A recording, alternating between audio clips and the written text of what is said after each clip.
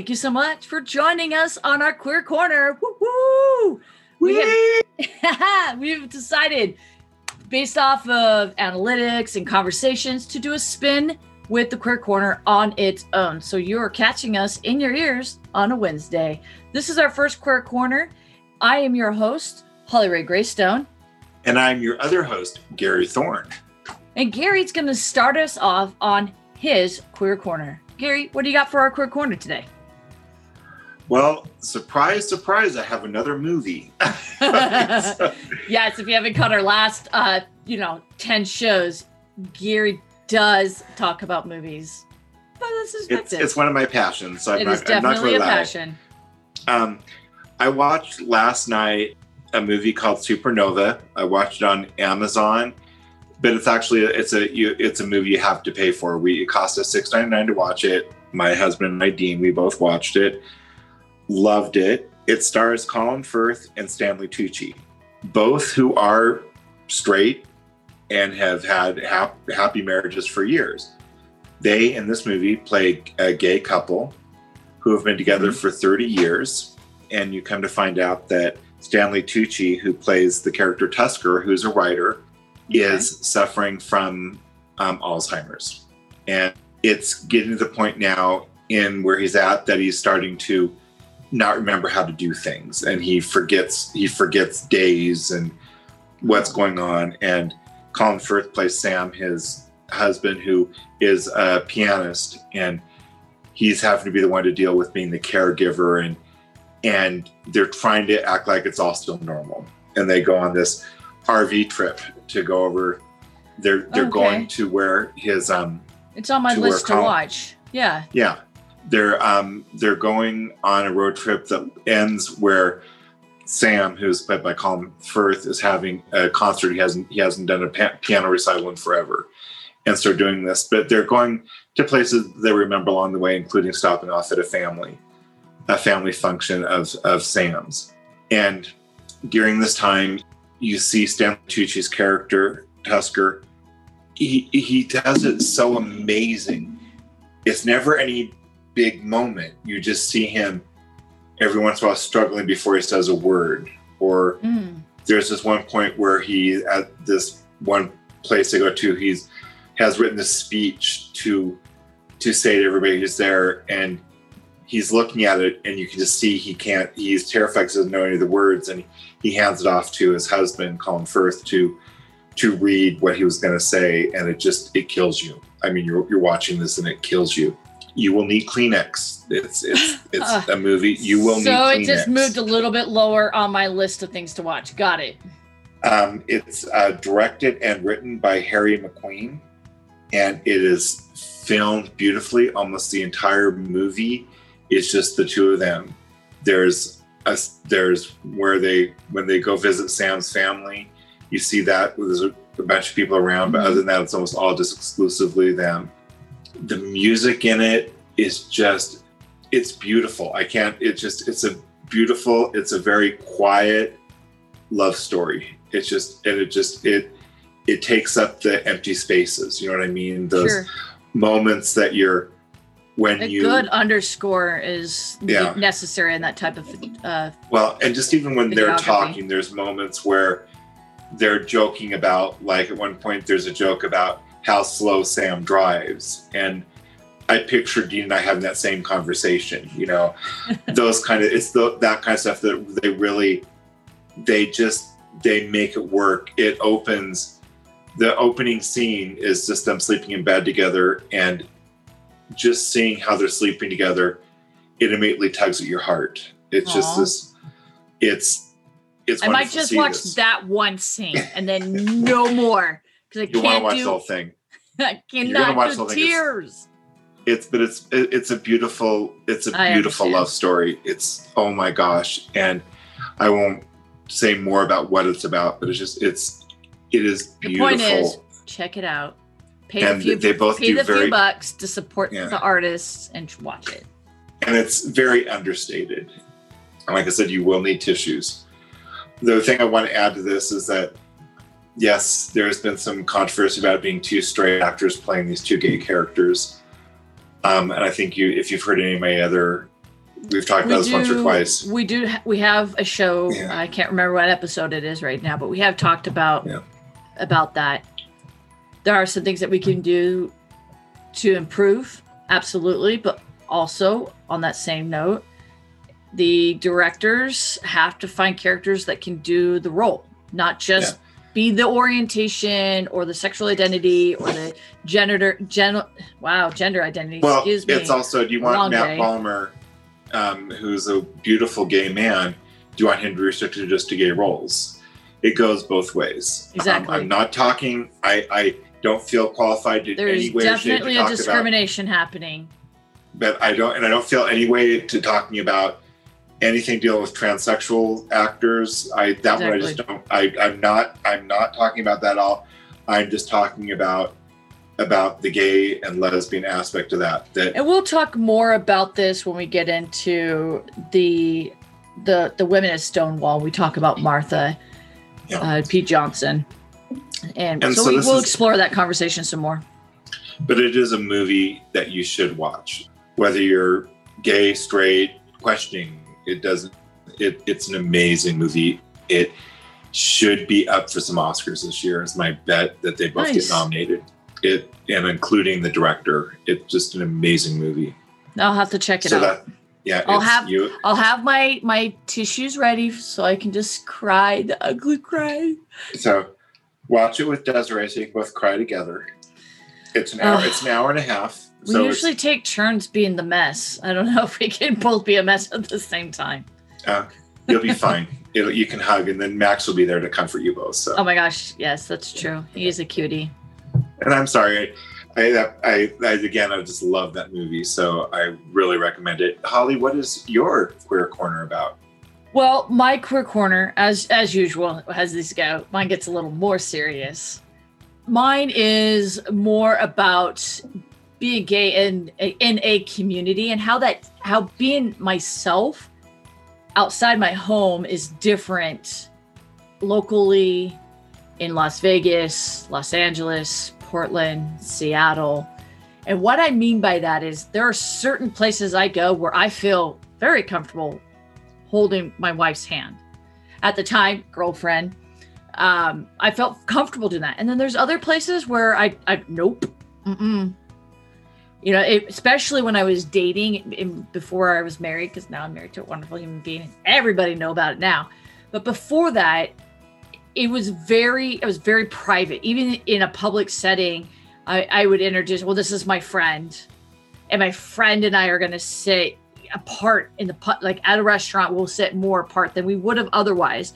So we would see heterosexual couples, presumably heterosexual couples sitting close together, leaning in for that kiss and sharing that chocolate cake and sipping each other's wine and having these really cute moments, and knowing, at least then, knowing I will never have that experience. Now, flash forward, we have federal protection about time. Doesn't matter. Check out your 14th Amendment. We all got rights. Anyway, moving on. It still doesn't matter because, and I'll get into that a little bit more here in a moment, but why I say that and why Gary is saying that. There is still in me a fear. When I say my wife, not all the time, but in public situations, if I go somewhere and they're like, oh, you still think about it. I still think about it. Yeah. They're like, oh, that ring is so beautiful. How did he ask you? I was like, well, funny story, 2020 was supposed to be a magical year, and my wife popped the question at the appropriate time on New Year's, and it was freaking awesome. Little did we know that 2020 was going to be a freaking nightmare show, but the wedding was beautiful. You know, and I have to consciously maintain my expression, my vocal, my body language, as if I did not notice their reaction. And I think that there's not a single queer person out there that you don't think about it when you're in a new situation in particular. I want to cry right now. Yeah, don't, because I'll start crying about when you're in a new situation. Can I hold Dean's hand? Yesterday we went out to coffee with friends, and I didn't think about it. I just turned over and gave him a kiss on the cheek, and there was a moment after, I hope that was okay. In just a brief second. Why? But exactly. You do have that moment, you know, yep. where the the average quote unquote straight person wouldn't have that issue. I mean, that's something every queer person. Or if they do, it's not on the level of fear. No. That they don't question it. I would love any straight person to tell me, do they really worry about kissing their significant other in a public place or holding their hand in a public place? Every queer person I know thinks about it briefly. Even if it's a split second, they think about it. And if you're new, like for me, when I was new and I had that revelation at 27, I was like, oh shit, that makes way more sense. And I'm going through all that. Yeah. I did not feel safe even trying to explore that, just because of the hate that I've seen and people being beaten and ridiculed and the discrimination. It's just, why can't I have that love? Like what I have seen, what we've seen portrayed in media, what we see portrayed in our communities and our families. Like, why can't I have that without the fear factor being a part of that? It's better now, but obviously I'm still emotional about it. I'm fighting back tears right now because it's still, it hurts. Just kind of getting into why we say, like, just about every person in the queer community experiences this. Just dropping some statistics here. These are based in 2018 statistics, but 34% of LGBT people experience discrimination and avoid public places such as stores and restaurants, parks, anything that you would consider a public place. They avoid being truly who they are because of discrimination. They actually, 47% of the community will make specific decisions about where to shop. And that's true. I won't shop certain places, especially if they use their money to lobby against our rights, our 14th Amendment rights. It pisses me off. I'm not going to give you my money if I can help it.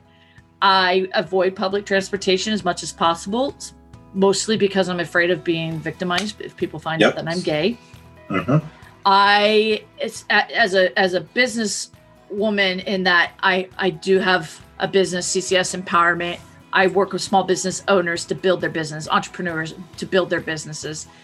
And we made a decision early on that we weren't going to hide who we were. And that included me being a lesbian and being married to a woman, that I was just not flaunt it and just like paint rainbows everywhere or anything like that, but being literally true to myself and representing myself.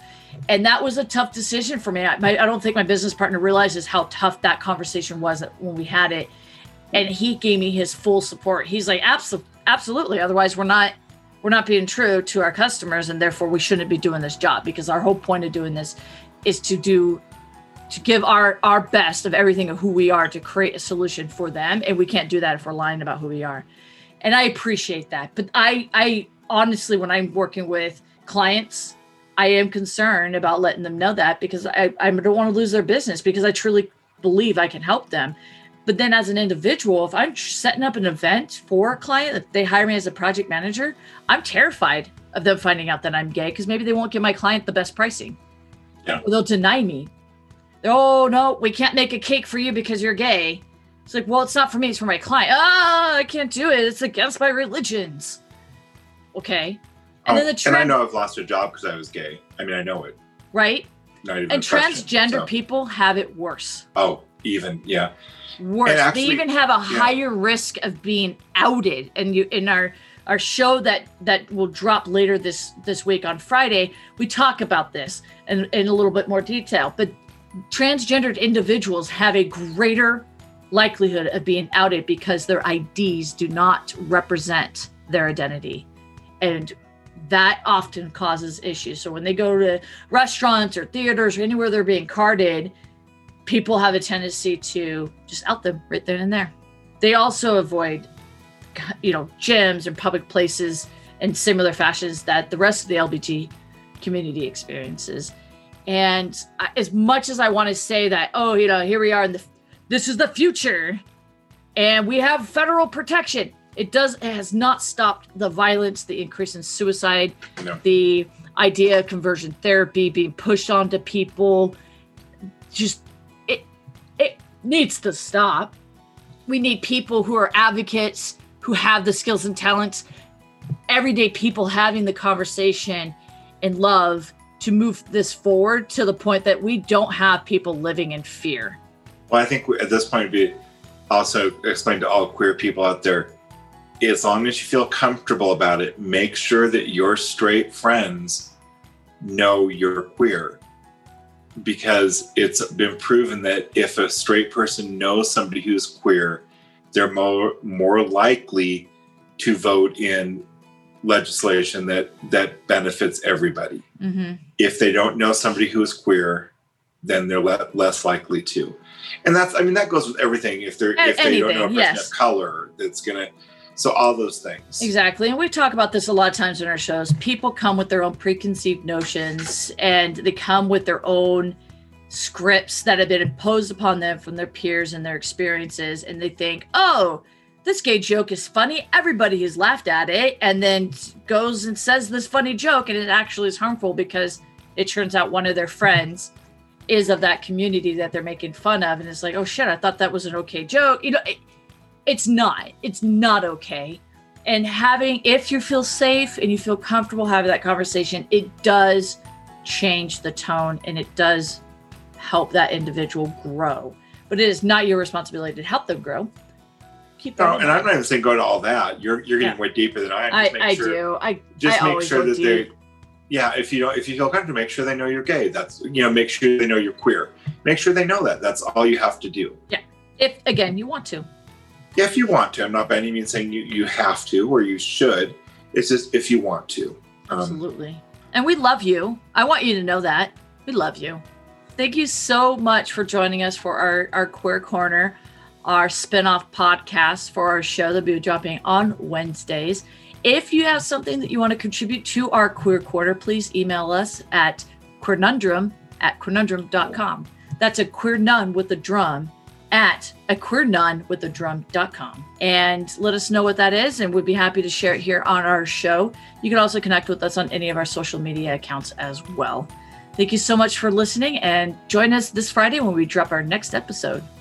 Can I add one thing? Sorry. On the last podcast, I said my Twitter account, I said the wrong name. So it's Gary Thorne at Gary_Thorne. Oh my gosh, you make this so complicated. I know. Well, there was another Gary Thorne in there who I don't know. It wasn't my dad. He wouldn't know what the fuck he's doing with it. So, but I would love you to become. I love talking on Twitter. It's wonderful. I really enjoy that much more than Facebook. So it's a great place to talk. So please follow me and I'll follow you back. Yep, and follow our page as well, our Queer Nundrum podcast. Definitely. That's the more important one. Well, it's only in metrics. It's more important. I basically run our Instagram and Facebook for the most part, but in connection here with Mr. Gary. So you can connect. I think Instagram's yours. You and Facebook meet every once in a while. Every once in a while, yeah. Yeah. So, but yeah. Anyway. Conundrum Podcast. Boom, baby. Love you. Till then, be well. Thank you for connecting with us on this week's Conundrum. Connect with us on Facebook, Instagram, Twitter, at Queernundrum Podcast. And email us at queernundrum@queernundrum.com. And please rate and review us on iTunes. Until then, peace and be well. And be queer.